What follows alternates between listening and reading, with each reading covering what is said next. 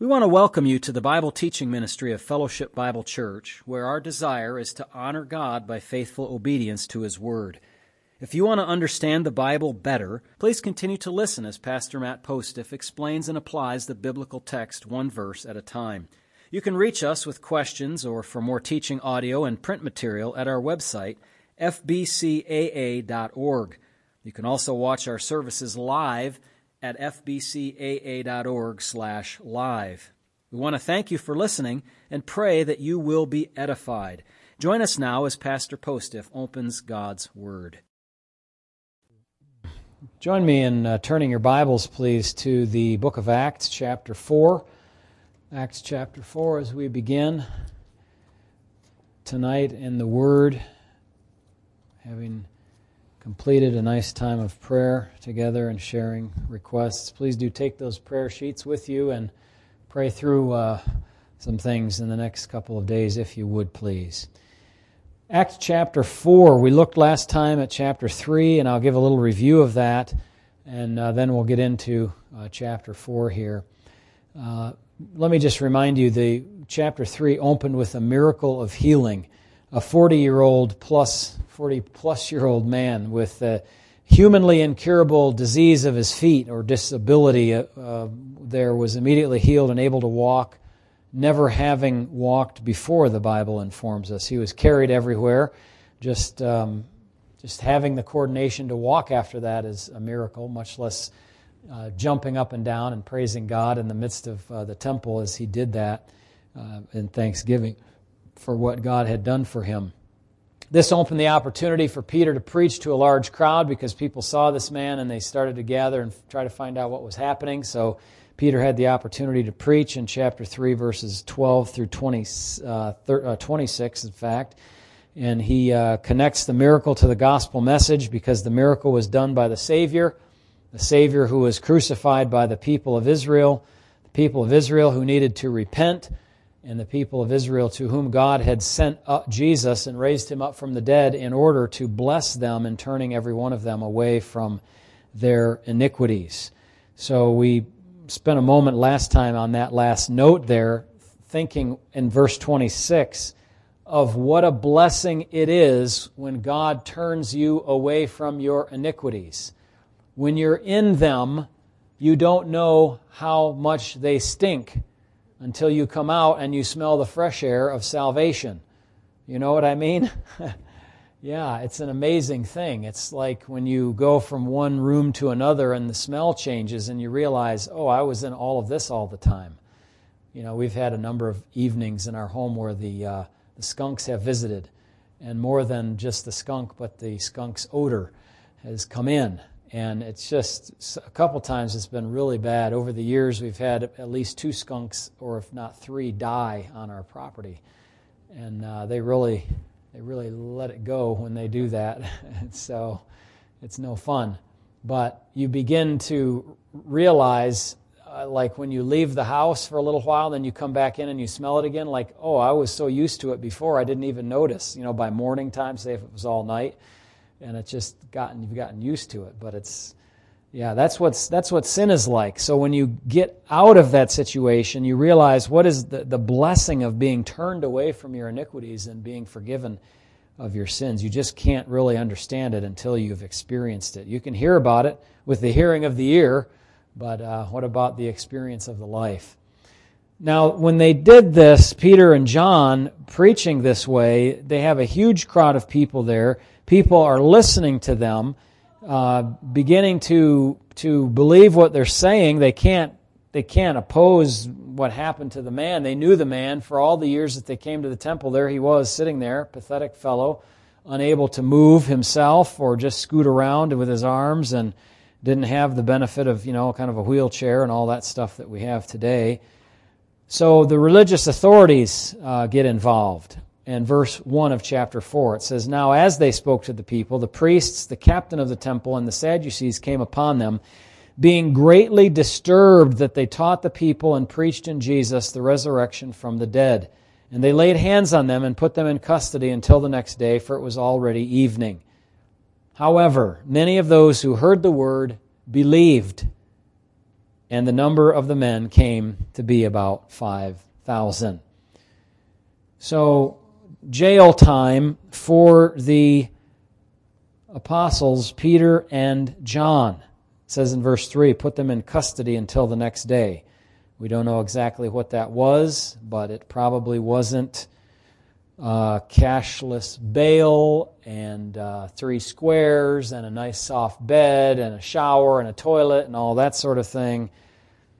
This is what happens. Listen now. I'm burdened about this. I've been for many, many years. This is what happens when you combine religious authority with police authority in one group of people. When you have a group of people who are rabidly set on their religion, their thinking, their mindset, and they have police power, you have a big problem. That is why you must have, in a properly run government, you must have severe separation of power. A severe separation of church and state in a way. You can't have a religious viewpoint being pressed down upon the people by those that have police authority. Today, a similar thing as this is happening. But the religion is not first century Judaism. The religion combined with the police power is a religion of human creation, of secular atheistic humanism. It holds to beliefs including communism and rituals like abortion and free drug use and open immorality and many other things. They hold those with a religious fervor. Combined with the police power, when you don't listen to them, they do what they want to do with you. Put you in jail if you're a pastor who disagrees with them, censor you if you don't use the right pronouns, if you don't accept the transgender, if you don't, because they have a religion that is secular atheistic humanism. And so I'm very burdened about this combination of religion. People don't call it religion. Like, it's science, it's not religion. No, they believe scientism, if I could say it that way, with a religious fervor, and never ask questions about it.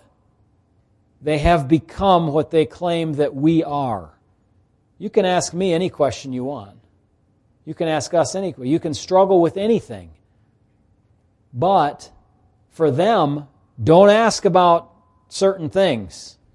Don't ask about the statistics of this vaccine or that treatment or this, medication or whatever. That's just the latest thing. Don't question global warming. Are you some kind of backwater redneck or something like that? Don't question. You can't question. You're not allowed to do that. You see how that's become a religious kind of thing, just like it did for the rabbi who boxed Dr. Sachs's father's ears. Don't ask, who is the stone? Because if you ask questions like that, you might go down a path that we don't want you to go down. You might deny the kind of false things that we've been trying to teach you. That's the problem with combining powers like that. The leaders did not want other teachers influencing the hoi polloi, and particularly against their leadership. Now that's totally natural. Why should we expect otherwise? It's when these types of people get into power with unfettered authority that really becomes problematic. And that's, of course, similar for us today.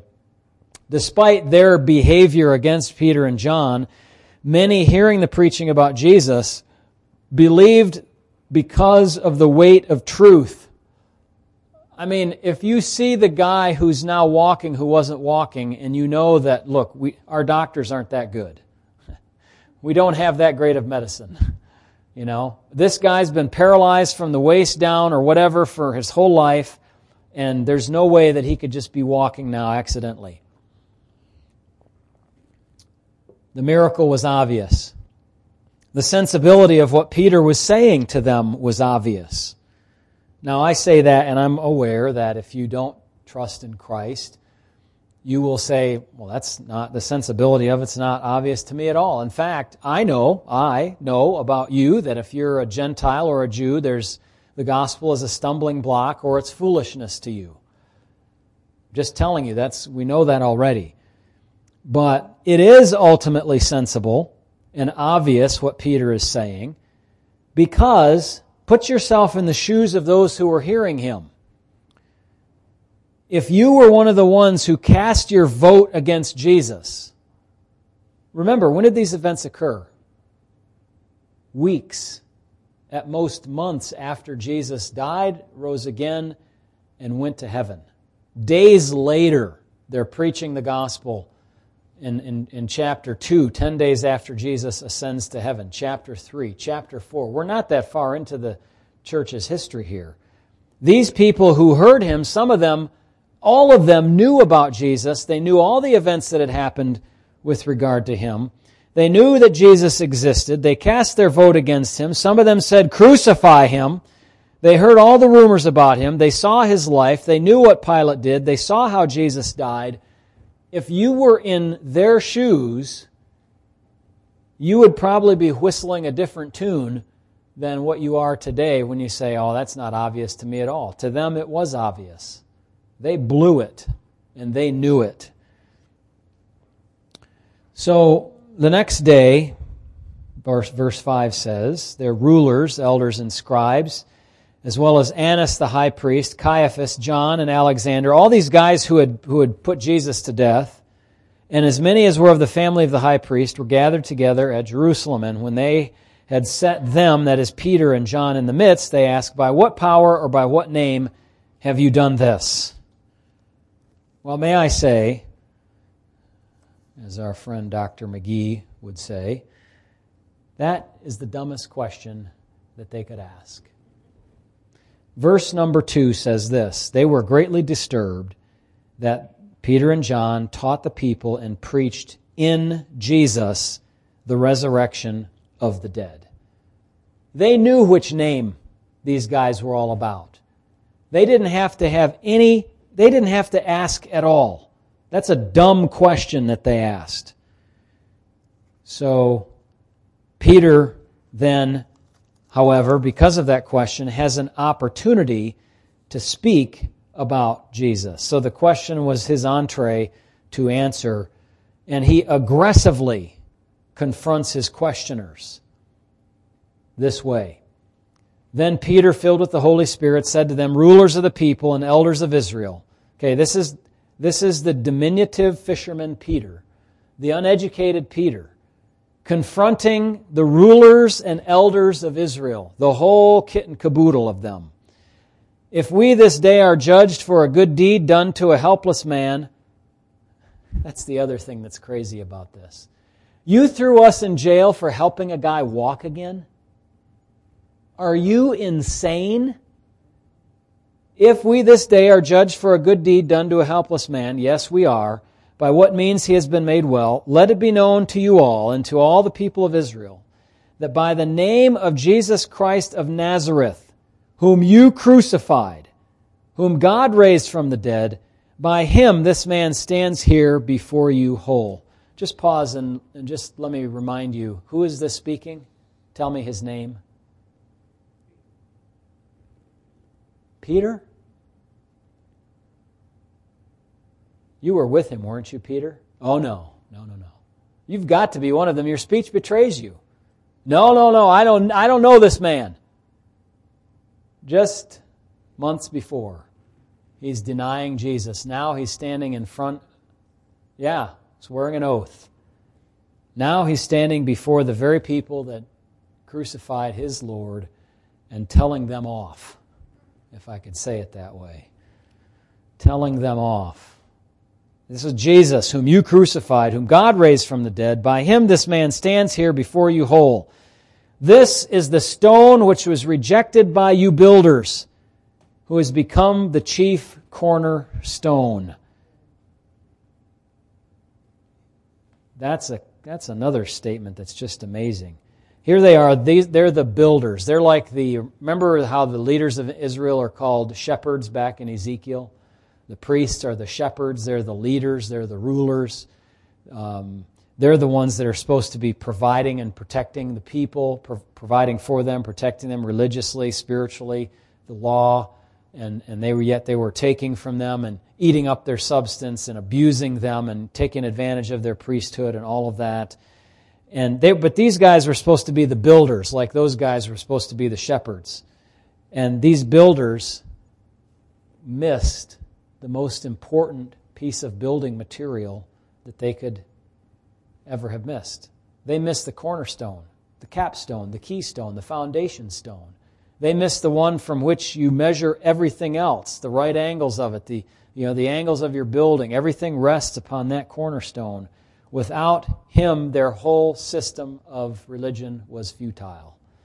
And they rejected the stone which was given to them as the chief cornerstone. Psalm 118. Let me go there just briefly. Psalm 118. Peter showing his knowledge of the Word of God in Psalm 118:22. The stone which the builders rejected has become the chief cornerstone. This was the Lord's doing. It is marvelous in our eyes. He reflects. And then Isaiah. Who is the stone? Isaiah 28. Isaiah 28, verse number 16, says this, Therefore thus says the Lord God, Behold, I lay in Zion a stone for a foundation, a tried stone, a precious cornerstone, a sure foundation. Whoever believes will not act hastily. Paul adapts that. Whoever believes will not be put to shame. And Matthew chapter 21 and verse number 42. Scripture says, Jesus said to them, Have you never read the Scriptures? The stone which the builders rejected has become the chief cornerstone. This was the Lord's doing, and it is marvelous in our eyes. So they rejected the cornerstone. So Jesus therefore said, I say to you, the kingdom of God will be taken from you and given to a nation bearing the fruits of it. These are the ones, these Pharisees, these leaders, these rulers, Alexander, Annas, Caiaphas, John, and the others who were rejecting the salvation of God. And Peter says, there is no other salvation anywhere else that you can find. Okay? By Jesus, who's raised from the dead, this man's been raised up from disability. Verse 11, this is the stone which was rejected by you builders. Peter just says it right out. This is the stone which has become the chief cornerstone. Nor is there salvation in any other. Why would Peter say that, by the way? You are Peter, and upon this rock, he's got to be thinking of some of this stuff when he's preaching. Upon this rock I will build my church, the rock of Christ, the chief cornerstone. Nor is there salvation in any other, for there is no other name under heaven given among men whereby we must be saved. And they're rejecting the only way of salvation of God. Who is it? By what name? Peter answers. So Peter has the opportunity to proclaim Christ. He emphasizes Jesus' name, His death, His resurrection, His salvation, His status as the cornerstone. And he asserts boldly that there is no other name by which we can be saved. And I would just add this too. If there's no other name by which you can be saved, do you think there's any other philosophy by which you can get saved? Any other secret knowledge by which you can get saved? Any other method by which you can get saved? Look, there has to be a person. There has to be a power. There has to be somebody who cares for people to save them, somebody that has the power to save them, somebody who has the means to save them, somebody who has the care to save them. An empty philosophy, a mechanical method, an impersonal set of knowledge, none of that can work, not even close. Now, the Jewish leaders were set back on their heels, basically in shock at the demeanor of Peter and John. Verse 13, Now when they saw the boldness of Peter and John and perceived that they were uneducated and untrained men, they marveled. Here they are. They're leafing through their alumni association of the priesthood, and they're like, I don't see these guys in this list. They didn't go to our school. They're not cool. They're not graduates of this fine institution. And so they said, well, wait a minute. They realized they had been with Jesus. That was the key difference. They didn't have to go to Gamaliel Seminary in order to be trained. They went to Jesus Seminary and were trained. Much better school. Very good practical training too, by the way. Less classroom time than you'd expect, but a whole lot of real-life training, wasn't there? Hands-on training, boy. And after a while, send 2x2 out to go and minister the gospel and all of that. So anyway, they're shocked. They're, they didn't. These guys haven't come up the way we came up. John and Alexander and Caiaphas and Annas, they have a great deal of pride. A great deal of pride. People have this today. I went to an Ivy League school. Where did you go?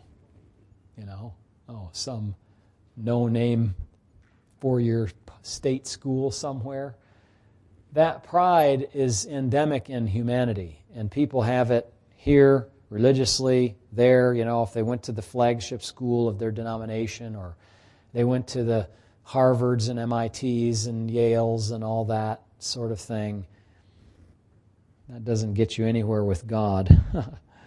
That's all just playthings for God, toy things, not real. So the other thing is the leaders could not argue about the transformation that had occurred in the man who had been unable to walk for 40 years. It must not have been lost to them that when they walked through the temple precincts, they would see this guy once in a while. Every day. They knew he was there for years. That man was totally transformed, wasn't he? Now let me ask you this. This is not this text, but this is a kind of extrapolation of it. If Peter saved that man from which it wasn't Peter, it was Jesus, but let's just say Peter raised him up off of his feet, off the ground onto his feet. And the transformation was so crystal clear, so instantaneous and so total. There was no argument. He wasn't able to walk, now he is able to walk. When Jesus saved you, was the transformation as clear as that? Did anybody have any question that you got saved? Do you know what I'm saying? There was no questioning this man. He was bouncing, He was totally different. But sometimes I fear the situation of, I'm not sure if that person's saved. You know what I'm saying? Like, how can you not be sure? They were dead. If they're saved, now they're alive. They were unable to walk. Now they're walking. It seems like it should be clear, shouldn't it? That's the nature of true salvation. So it was clear, this guy's transformation. If it's not clear in our personal lives, our salvation, then there's a real problem. We need to have clarity. And there's to be clarity about our life that we really are following Christ and we're not just kind of going along mouthing the words. These guys, these leaders and the Pharisees could not control the spread of the news about the man nor of the gospel itself. The news was out. It was too late. Everybody knew. And so the apostles were compelled. They couldn't do but what they were doing. So verse 14 again, kind of going backwards. Seeing the man who had been healed standing with them, they, that is the Pharisees, the leaders, could say nothing against it. But when they commanded them to go outside of the council, they conferred among themselves. Here's what they said. What shall we do to these men? For indeed that a notable miracle has been done to them is evident to all who dwell in Jerusalem, and we cannot deny it. But so that it spreads no further among the people, this is where they were foolish. They thought they're going to stop the spread of this information. Let us severely threaten them that from now on they speak to no man in this name. So they called them and commanded them to speak not to speak at all or teach in the name of Jesus. But Peter and John answered and said to them, whether it is right in the sight of God to listen to you more than to God, you judge. Okay, guys, think about it. What do you think we're going to pick, God or you? For we cannot but speak the things which we have seen and heard. They were compelled. They would not knuckle under to the authorities who were demanding disobedience to God. They were helped also by the people. Listen to this, verse 21. So when they had further threatened them, they let them go, finding no way of punishing them because of the people, since they all glorified God for what had been done. The people had voted, and the Pharisees knew they could not displease the people any further without incurring their wrath. The miracle was undeniable. The people knew that it was undeniable, and it was clear that the people were on the side of the apostles, which was good for the apostles, right? The mass of people with them, nothing could be done. It was like, it's us Pharisees versus the mob. So we're going to back off. Good. God arranged that to limit their wickedness. They'll have another chance at the apostles later on in chapter 5. But in any case, how do the Christians respond to this? Well, in verse 23, it's verses 23 to 31 actually. I did skip verse 22. For the man was over 40 years old on whom this miracle of healing had been performed. Okay, some of us are over 40 years old. You're older than 40 and you have this happen to you. I mean, it's hopeless after you've been in that situation for 5 years, 10 years, 15 years, 20 years, 25 years. Nearly a half a century. He's over 40, so he's getting on to 50. I mean, he's over the hill, right? What's that? Watch what I say. Too many people over 40 in this room don't want me to be saying that. But thank God you can walk. This guy couldn't walk. So what did the believers do then? And being let go, they went to their own companions and reported all that the chief priests and the elders had said to them. So when they heard that, they raised their voice to God with one accord. Now listen, remember, by this time, how many people had become saved in the church in Jerusalem? Do you remember in chapter 2? What's that? Yeah, somebody said 8,000. But it tells us in chapter 2... Hang on a second. Where is it? For 41, it was 3,000. Acts chapter 2, verse 41 is 3,000. Then the number of them came to be 5,000. I guess you were adding 3 and 5, huh? Okay, well, that's an optimistic look at it. I was saying it went from 3 to 5. You're saying it went 3 plus 5. Well, anyway, they went back. I mean, this wasn't just like they went back to 2 or 3 people in some house. They were going back to the initial 120, hundreds of others perhaps, who knows. They told these folks, and they're praying, and they pray to God, and they raised their voice with one accord to God and said, Lord, you are God who made heaven and earth and the sea and all that is in them, who by the mouth of your servant David have said, why did the nations rage and the people plot vain things? The kings of the earth took their stand, and the rulers were gathered together against the Lord and against His Christ. For truly against your holy servant Jesus, whom you anointed, both Herod and Pontius Pilate, with the Gentiles and the people of Israel, were gathered together to do whatever your hand and your purpose determined before to be done. Now look on their threats, and grant to your servants that with all boldness they may speak your word, by stretching out your hand to heal, and that signs and wonders may be done through the name of your holy servant Jesus. And when they had prayed, the place where they were assembled together was shaken, and they were all filled with the Holy Spirit, and they spoke the word of God with boldness. What's your initial reaction going to be when your leaders in your church, deacons, pastor, have been hauled in front of the authorities, threatened, jailed? Are you going to be bold, or are you going to be fearful? This example right here is boldness and asking for boldness. Asking for boldness. Don't knuckle under to fear. Now, and what they were doing here was they said, look, Lord, you told us in Psalm 2, the nations are raging. The heathen are plotting vain things against the Lord and against His anointed. We know that this is going to happen. And now they realize this, you're anointed as Jesus, and He's the one that they're persecuting. They're just trying to get at Him through Peter and John, so to speak, at this time. But they're saying, we know that this is if you could say, a fulfillment, one of the fulfillments of this passage of Scripture. And I don't believe in, Scriptures having multiple fulfillments in different ways and different times. But if there's a generic promise or a generic prediction, then it can be fulfilled generically many times.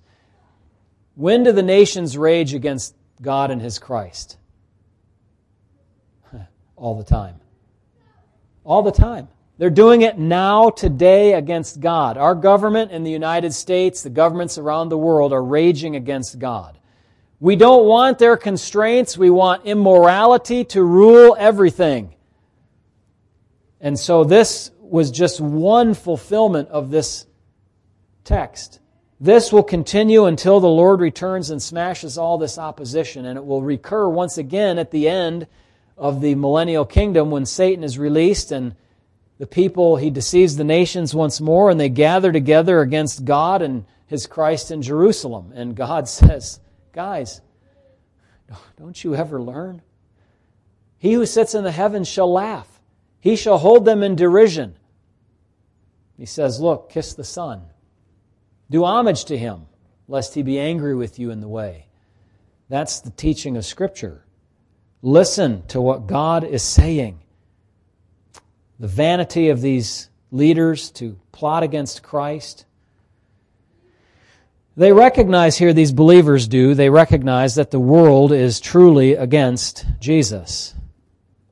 It's not just paranoia, It's not paranoia if it's true that everybody's against you, right? Everybody is against Jesus and His people. Whether explicitly or implicitly, the world hates Jesus, and it lies in the lap of the wicked one. Whether the opposition is subtle or overt. We've had that happen, They schedule things in opposition or to our Bible study at the same time, just a subtle thing. Or overt, close your church or else. That sort of thing. But it is all under the sovereign control and limitation of God. He determined beforehand that Christ would suffer and then to be glorified. So in a situation that could induce great fear in the believers, they did not cave into their fear. Instead, they asked for boldness to speak the word and that more miracles would be done so that they would have more opportunities to do what Peter and John just had done. So God kindly answered their prayer. In verse 31, when they had prayed, the place where they assembled together was shaken. They were all filled with the Holy Spirit, and they spoke the word of God with boldness. We would like to think that we should speak openly too like they did, but do we? But do we actually do so? We see the Spirit of God in this passage working in verse 31. He's also way back in chapter 4, verse 8. Peter was filled with the Holy Spirit when he preached.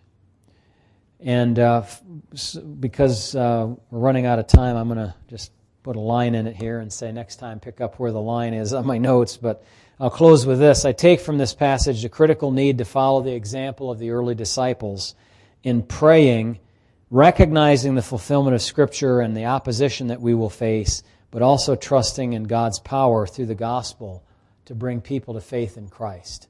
While that opposition is going on, and in fact, because of that opposition, more people heard the word and more people were impacted. So don't think that opposition is all negative. God can use it for positive as well. So maybe we'll face some opposition and God will use that to bring more people to the church. That would be a delightful thing, even though the persecution would not be at all delightful. So when you're faced with these kinds of things, pray, trust God. And, when you're in the midst of it, like Peter, Jesus said, when they haul you up before magistrates and kings, don't worry about what you're going to say, but look at what Peter did. Turn from, the most fearful denier of Christ into the boldest proponent of the gospel in front of the most wicked of men. So God can do that with us too.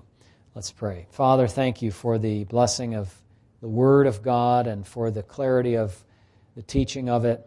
Thank you that we could share a little bit tonight to encourage us, to strengthen, to bring us power, because we have read the Word of God. We know the meaning of it.